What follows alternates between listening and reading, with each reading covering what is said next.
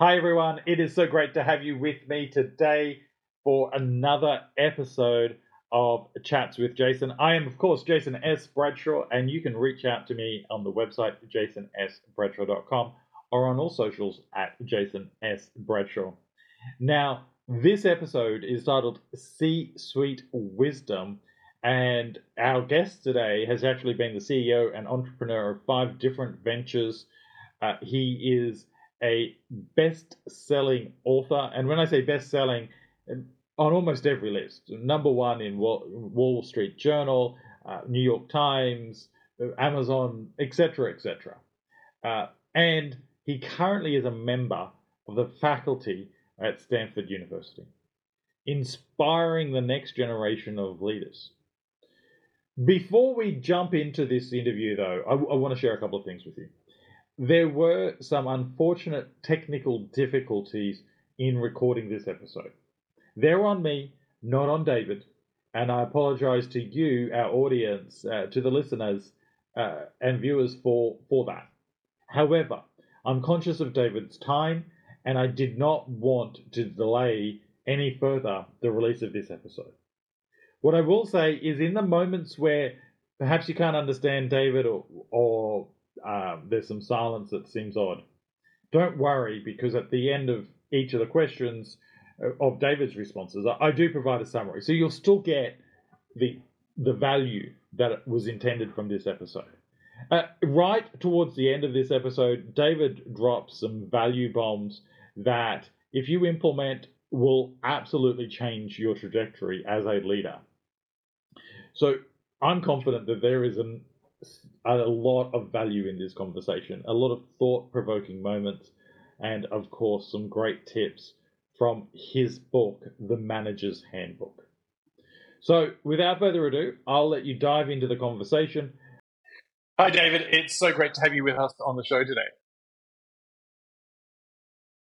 Yeah, I'm excited to get into it. Well, first of all, it'd be remiss of me not to say congratulations on the new book, The Manager's Handbook. 5 simple steps to build a team, stay focused, and make better decisions. Well, clearly, lots of people are resonating with the book because not only have you sold a bestseller, it is a Wall Street Journal bestseller and USA Today bestseller. Fantastic credentials, and definitely speaks to the quality and substantive nature of this book, a book that people can really put into action really quickly, which is so unusual with business books at times. Usually you've got to read 200 or 300 pages before you get those nuggets. So again, Dave, congratulations, David, on the book. I was wondering, what led you to write the book? Well, I was just about to say something when you asked that question. And interestingly enough, what I want to say is the same thing for both, which is, before I became on the faculty at Stanford University, I was a CEO and I'd run 5 companies. And I was always frustrated with the material that was out there to help me become a better manager, because I would go buy a book that might be just sort of a victory lap for some other, manager. And it was fine, but I didn't want to read about someone else's victory. Or I'd have to go buy 5 books on a single subject.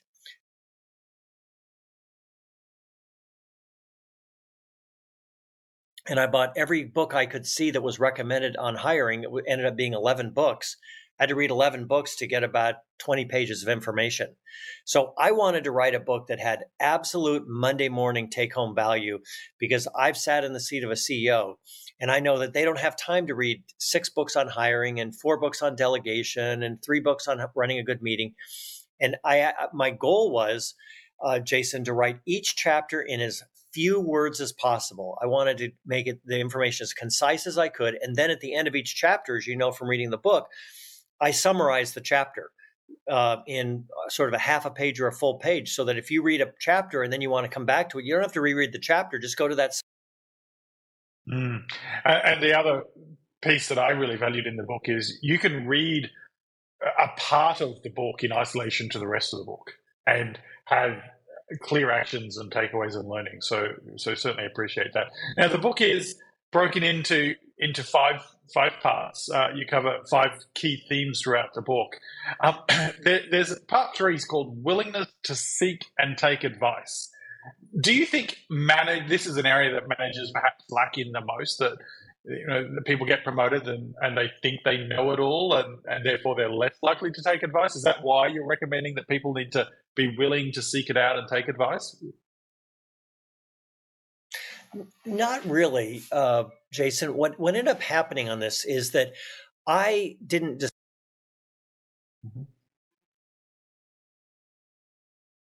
I'm an investor in a lot of companies, and now I'm an instructor at Stanford. And I was intrigued by, like, why are some people just so much better at getting stuff done than others? What is going on here? And I sort of blew through the attribute theory that, well, they were looked a certain way or came from a certain place or had certain personality traits. And I just stumbled upon the fact that all of them, with no exceptions, shared these 5 characteristics. So I didn't sort of kind of sit back in my chair and go, what would be some sage advice I could give a reader? It was the opposite. I stumbled upon these 5 things. I said, holy smokes, this is like big news, because all of them can be learned. They're all learned skills. And in fact,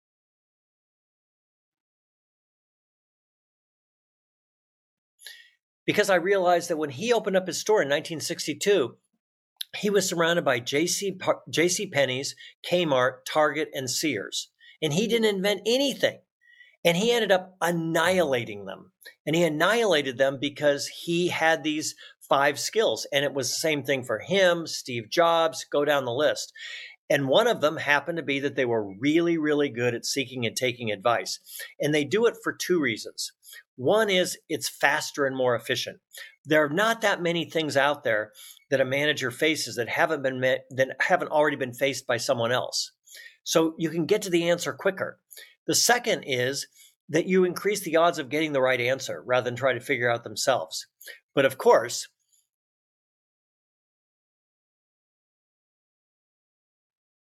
really, really good, masterful people, they know how to do it. The way they structure their board meetings, for example, or the way they structure a phone call to get an advisor, all of it is so intentional with these people. And that's why they end up being able to build big companies. Really interesting that some of the people that you've highlighted there, and in that they didn't have all the answers, and in some instances, they didn't even create anything new, but they were able to achieve what they did because they were willing to seek out that advice and to ask questions, to structure their environment to support that as well, which I think is a great insight. In the book, you go into 5 questions that you encourage people to ask. I'm wondering, of those 5 questions, which is your favorite to ask and why? Well, I really love, I structured 5 questions that you ask for your employees, for example, 5 questions you ask your vendors, 5 questions you ask your competitors. But my heart really was around the 5 questions you ask your employees, because they know so much. But back in the day, in like the 1980s, there was this fantastic book called Search of Excellence that came out. And they kind of coined this term called management by walking around. And the idea would be that if you just kind of walked around and got out from behind your desk and hung out with the troops, you would learn all this stuff.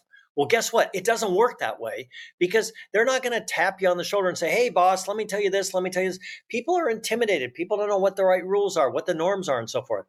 So the idea is that take these 5 simple questions and go and ask your employees these questions.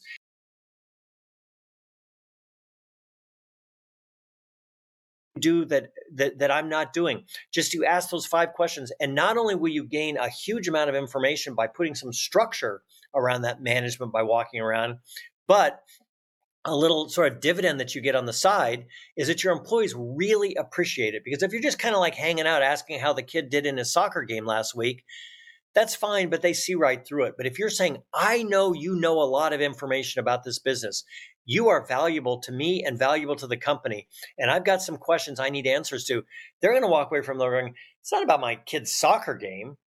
He actually really values me as an employee.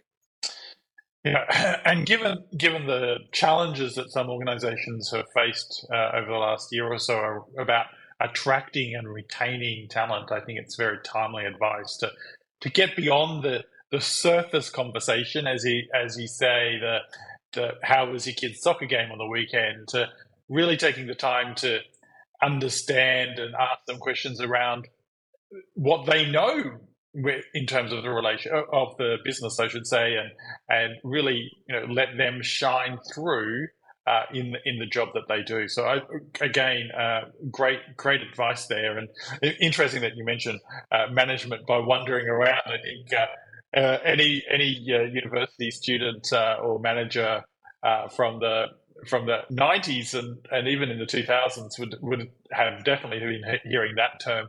And perhaps even to today, there's still this notion that just get out there and talk to the teams. But it's doing it so with intentionality, which you're talking about, which I think is that difference. Now, moving on in the book, you talk about setting priorities and adhering to them. And definitely, I think it's easy these days with so many distractions to chase that next shiny object and perhaps not following through. So, what are some key tips that you have for our listeners today around how they go about setting priorities? Because as you would know, given your history, sometimes you're faced with 50 things that you need to do, but you really can't make all 50 a priority. So how do you decide what to make a priority and what perhaps let to go through to the keeper? Well, it begins with two critical mindsets. The first one is you have to understand whether you're the CEO or you're running a division or you're a manager of a bookstore, you can come up with ideas and ideate faster than the organization.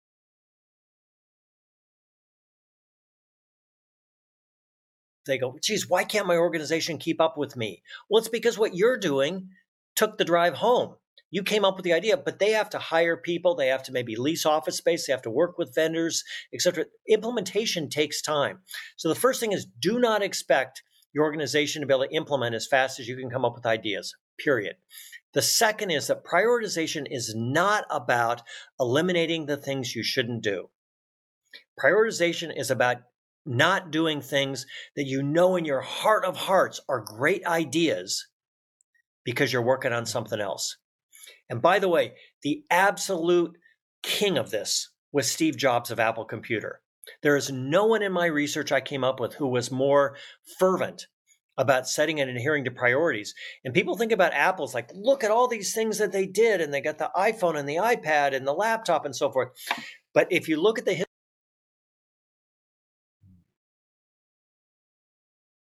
take an organization as huge and vast as Apple and keep it focused on a few things, think what you could do with your own organization. And Johnny Ive, who was his chief designer, who I was fortunate enough to meet and have some conversations with, he said that there was no one in his life that was so relentless about setting priorities. And he would walk around, he would go to Johnny almost every week and say, what have you said no to? What have you said no to? What have you said no to? Because he understood that it was a relentless mindset. But that's only the start of it. The second is if you want to seek and if you want to set and adhere to priorities, you have to first have a process for setting those priorities. Because if you're going to say, I got eight pretty darn good ideas, but I can only do two, you better pick the two or three best ideas out of the bunch. So you have to have a process, which I describe in the book, about how you go through a process that gets rid of all of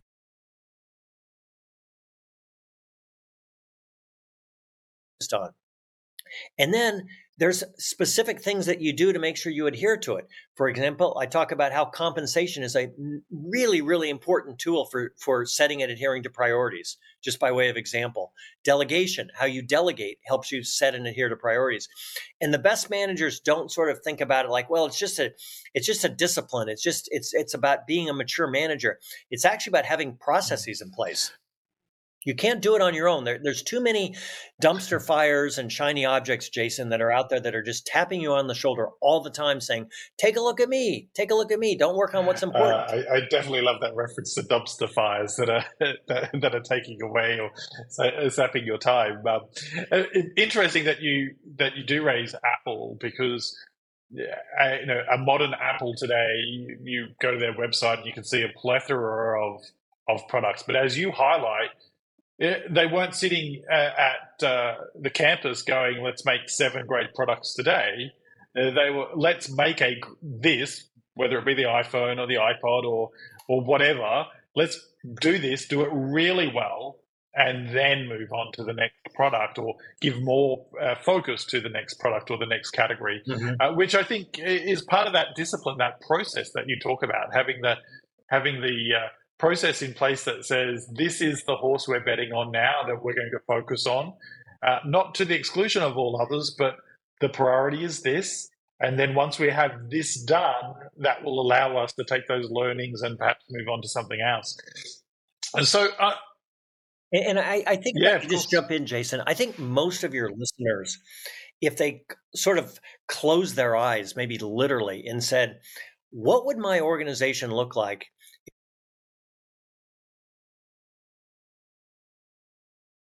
if we are focused on it? How much faster could we go?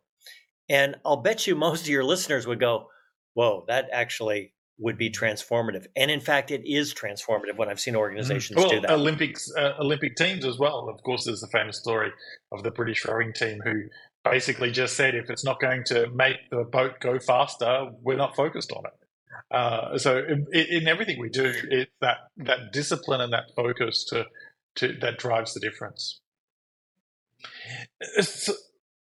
By the way, I love that story about the rowing team, and I use it over and over again. Does it make the boat go faster? And it doesn't matter what industry you're in. Everybody literally gets that, right? Once you say to them, does it make the boat go faster?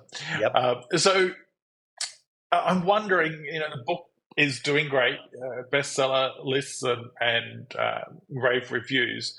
But now that you've had some time to reflect and that's published, is there something that you wish that you had included in the book that you didn't, or perhaps something you included that you wish that you could have tweaked or perhaps added more to? Absolutely. So what happened was that I wrote the book, thought it was all done, and then I went back to write the introduction. And a writing mentor and sort of thought partner in mine, Professor Michael Porter, had been reading drafts of the book and so forth and guiding me a little bit. And I said, Mike, here's the intro. Will you mind reading it? Of course, we were in his kitchen, actually. He goes, yeah, I'll take a look at it. He read it. It's not a long intro. And he looks it over and he gets a scowl on his face. I'm like, oh, boy. And he said, David, you're thinking about it all wrong. I'm like, I'm thinking, Jason, that I got to rewrite the book at this point. But that's not what his point was. He said, you're looking at this.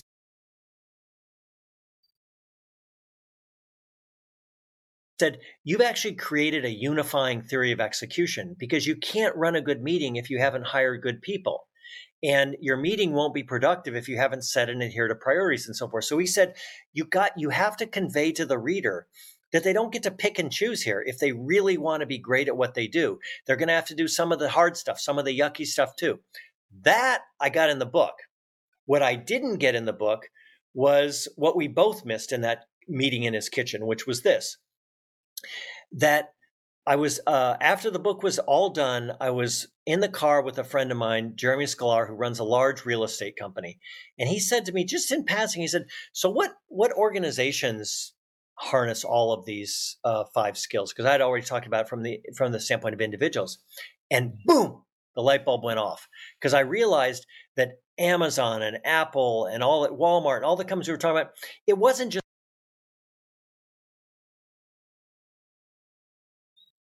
transform the whole organization. And a perfect example of this is Jeff Bezos, right?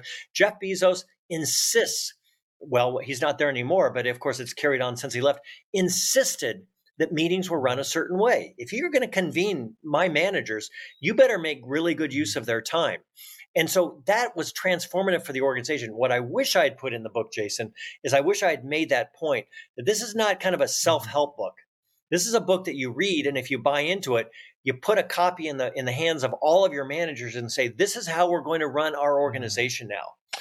Yeah, I like that point, that it's not a solo act. It is a way of working, if you will, that needs to exist across the organization. Because, well, I think to take it a step further, if I'm setting priorities using framework A, and then someone else is using framework B to set priorities, the chances that they're completely aligned are slim, to be kind. And and that's going to lead to friction, the opposite of what we want to achieve. We'll have more of those dumpster fires to deal with that you so eloquently talked about. Yeah, I talk about in one part of the book about just how these leaders are really good at managing their time. Well, what's the point of Sam Walton being great at managing his time if everybody else isn't? And if anything, let Sam Walton waste time and let 1,000 people who are manage their time well. So that's where all the leverage is. Whether you're running a division or you're running a whole company, the leverage is making your whole organization operate in this way. Yeah. And certainly, I can only imagine what it was like having Michael Porter as your guiding hand during the process, and that insight that he shared, over your kitchen table is absolutely gold. So today, obviously, you teach at minds around business and leadership. Well, outside of the book, I'm just wondering, what is the key message that you're giving to your students, your postgraduate students at the business school today around running a business? There was a very famous quote by Peter Drucker, who's kind of thought of as sort of the founder or the father of strategy consulting. And he said, or consulting, and he said, culture eats strategy for breakfast. And the implication was, if you don't have the good people and are working together, it doesn't matter what kind of strategy you have. And by the way, Michael Porter, who's kind of the father of strategy,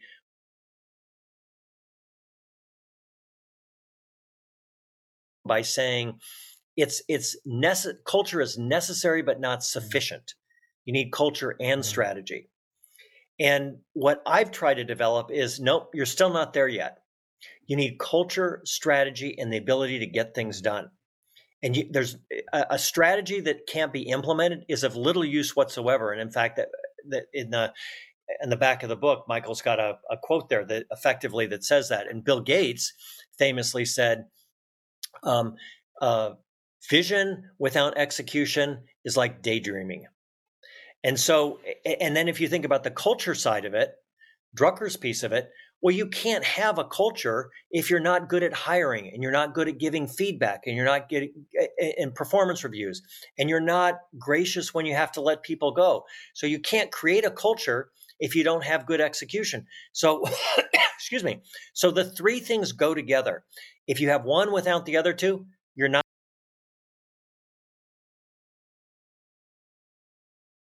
That we all look back on and go, how did they do that?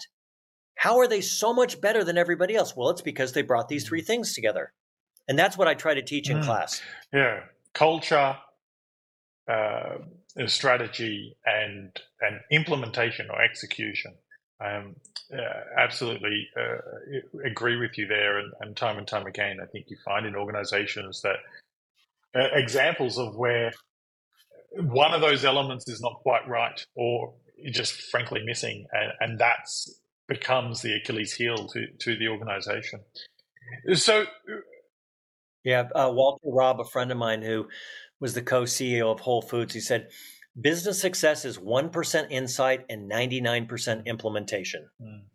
Yeah. It's well, definitely without implementation, everything is just a thought bubble or a dream, and I would suggest that perhaps that's the reason why there are some companies, especially small businesses, why there is such a huge number of them that fail within their first couple of years, because of the great idea that never happens. The implementation never happens of the great idea, or it's not completed throughout. It's we get started and then we start getting distracted. We don't set the right priorities. So, I think if a listener is watching or listening today, even if they're a solopreneur, the message is still there. Yeah, you can't just have the great idea. You have to have the implementation of that great idea with all the right support mechanisms around you to make sure that it sustains and achieves what you're wanting to achieve. So we've talked sorry, go ahead, Dave. Bookstore. And so she's got a handful of employees. There's no big strategy decisions that she's making every day. But that day-to-day implementation is the difference between selling more books today than she did the same day last year. Are you hiring good people, et cetera, et cetera? And so this kind of idea that implementation is only for the, or is only for like the top executives or big companies or CEOs, that's ridiculous. Every manager needs to be good at running a meeting. Every manager needs to be good at hiring. Every manager needs to be good at setting and adhering priorities. Every manager needs to manage their day correctly and be a good custodian of their time. So these are basic building blocks, not for the larger than life CEO. These are basic building blocks for all of us who have to manage something, whether it's a bookstore or Apple Computer. Yeah, I agree completely. Now, you've mentioned quite a number of times during the show hiring good employees. Now, I absolutely agree with you that that's important, but I'm wondering if you have a tip for the audience around how to hire, how to identify that someone's going to be a good employee. There are very specific steps that people go through that are really good at hiring. And it begins with letting loose this notion that I hire with gut feel. And I've heard so many times people say, well, I kind of hire with gut feel. Baloney. Hiring with gut feel is code word for I'm taking the lazy way out. And we actually have empirical proof around it. And my favorite story is a story that Malcolm Gladwell tells in his book, Talking with Strangers.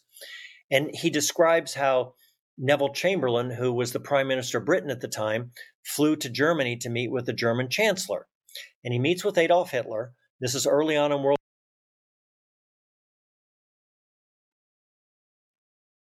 War to the whole world that Hitler can be trusted. He's a person we can work with. He doesn't have these ambitions that everybody's worried about.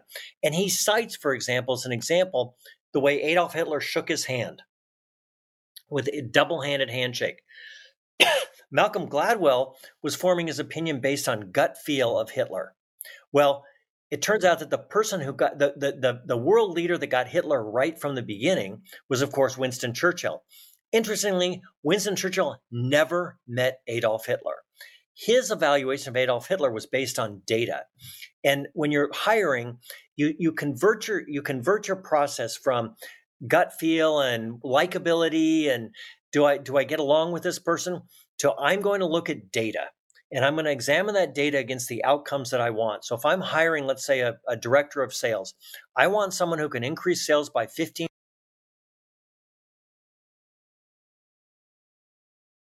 Well, what would the data be that I would need to demonstrate whether he could hire 3 new salespeople? Well, I want to look at whether he's hired other salespeople before.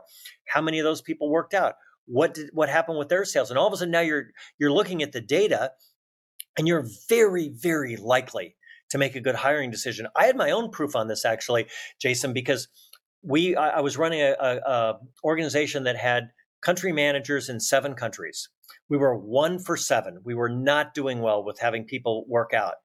We implemented the things that are written in the book. We went 7 for 7. It just works. And by the way, most of the people who are listening to this podcast are in a competitive situation. Not everybody, some people might be, running a high school or whatever, but most people are in competitive situations. And what's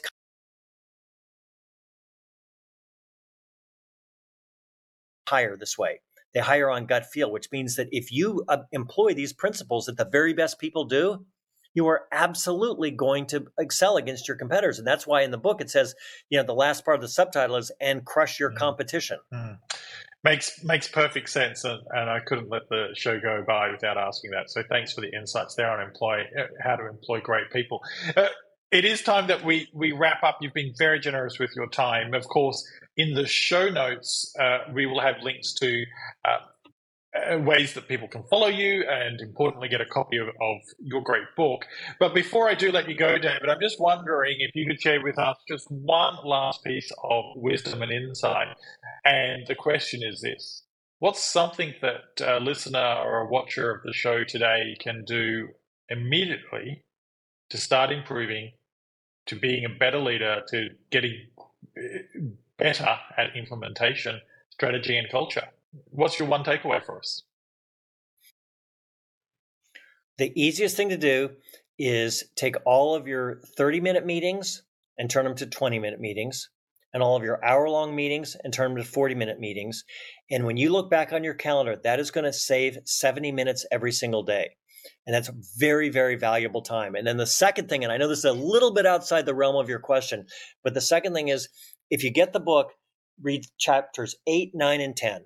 And I promise any listener that if you read chapters 8, 9, and 10, you will effortlessly find 2 hours of extra productivity every day. Well, if there hasn't been a better reason to buy a book than that one, I'm not sure what it is. Read chapters 8, 9, and 10, and you will gain 2 hours of productivity or more back into your life. That's fantastic. David, thank you again for being on the show. It's been an absolute pleasure chatting with you today. Flies. I really enjoyed the conversation, Jason.